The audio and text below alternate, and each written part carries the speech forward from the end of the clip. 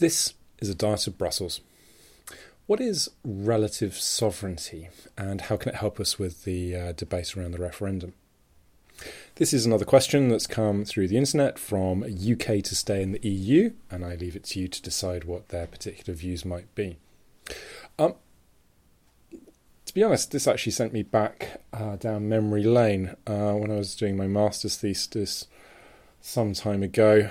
It was about Britain's debate about the membership of the single currency, and at the time I felt clearly very exercised about the use of the phrase or the word sovereignty, and so half my master's thesis is trying to explore and deconstruct what that word meant. And I think I came to the conclusion that we should try not to use it because it wasn't very helpful. But I'm always one to accept a challenge, and UK to stay in the EU has thrown that one down. Sovereignty is a really tricky subject to deal with politically and legally. We talk about it a lot, we say it's important, and yet when we actually try to pin down what it means, it becomes a bit more elusive. To take an obvious example, there's a difference between de facto sovereignty and de jure sovereignty. Anyone can claim that they are sovereign, that they have the ultimate power to make decisions for themselves.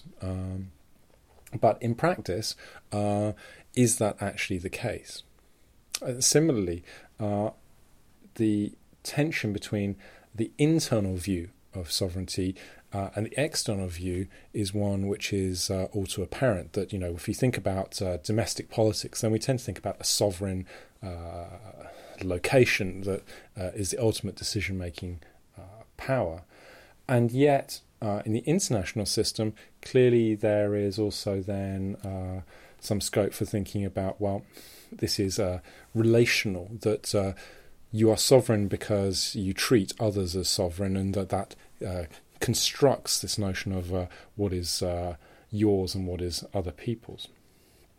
All of this really is as a prelude really to saying that I find it a problematic concept.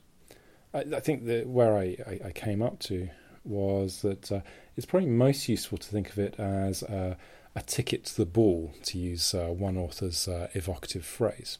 As Michael Heseltine said back in the 1990s, it's a bit like a man in the desert. He's free and he's sovereign, but he's also powerless. That sovereignty is something which is giving you access to a system where you can use your power in relation to others. Now, our questioner has offered this particular phrase of relative sovereignty, and this is something which goes back to Leibniz, who was writing in the wake of the 30 Years' War and the Westphalian settlement. In essence, he's trying to balance the tensions between local situations and broader situations. So he's saying that for internal power structures, you need some kind of supreme power, some kind of place where the buck stops and says this is where decisions are made. But you also need to have some obligations to higher levels of authority. And in the context of 17th century Germany, as I'm sure you're all familiar with, where you have the Holy Roman Empire, that you have these different levels of obligation. So you're able to do things within your sphere, but that doesn't necessarily mean that your sphere is exhaustive. Now, to give you an idea about this, if we think about the British system, we think of the British system as nice and clear, that we've got parliamentary sovereignty. But parliamentary sovereignty here is still not clear, because as much as we say that Parliament can't be bound by anyone, and this is something we've talked about in other episodes, at the same time, clearly Parliament reflects the will of the people. Now, how do the people make an ultimate decision? Well, that's hard to say, because at some point they have to organise themselves, produce people who will articulate their views. So actually, in an era of popular democracy, of constitutional documents, the point of sovereignty, the locus of sovereignty, is often confused.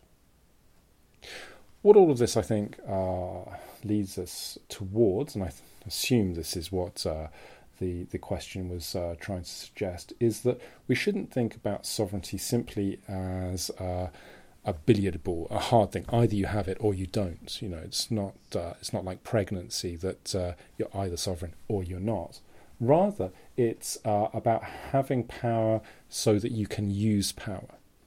Now, in practical terms, we can see that kind of argument that even if we didn't have the EU, we would have extensive international obligations. There's a piece in The Economist this week suggesting or noting that the UK has somewhere in the region of 700 international treaties to which it's a signatory, and they cover everything from defence through to standards on emissions through to, pretty much any aspect of life that you might think about.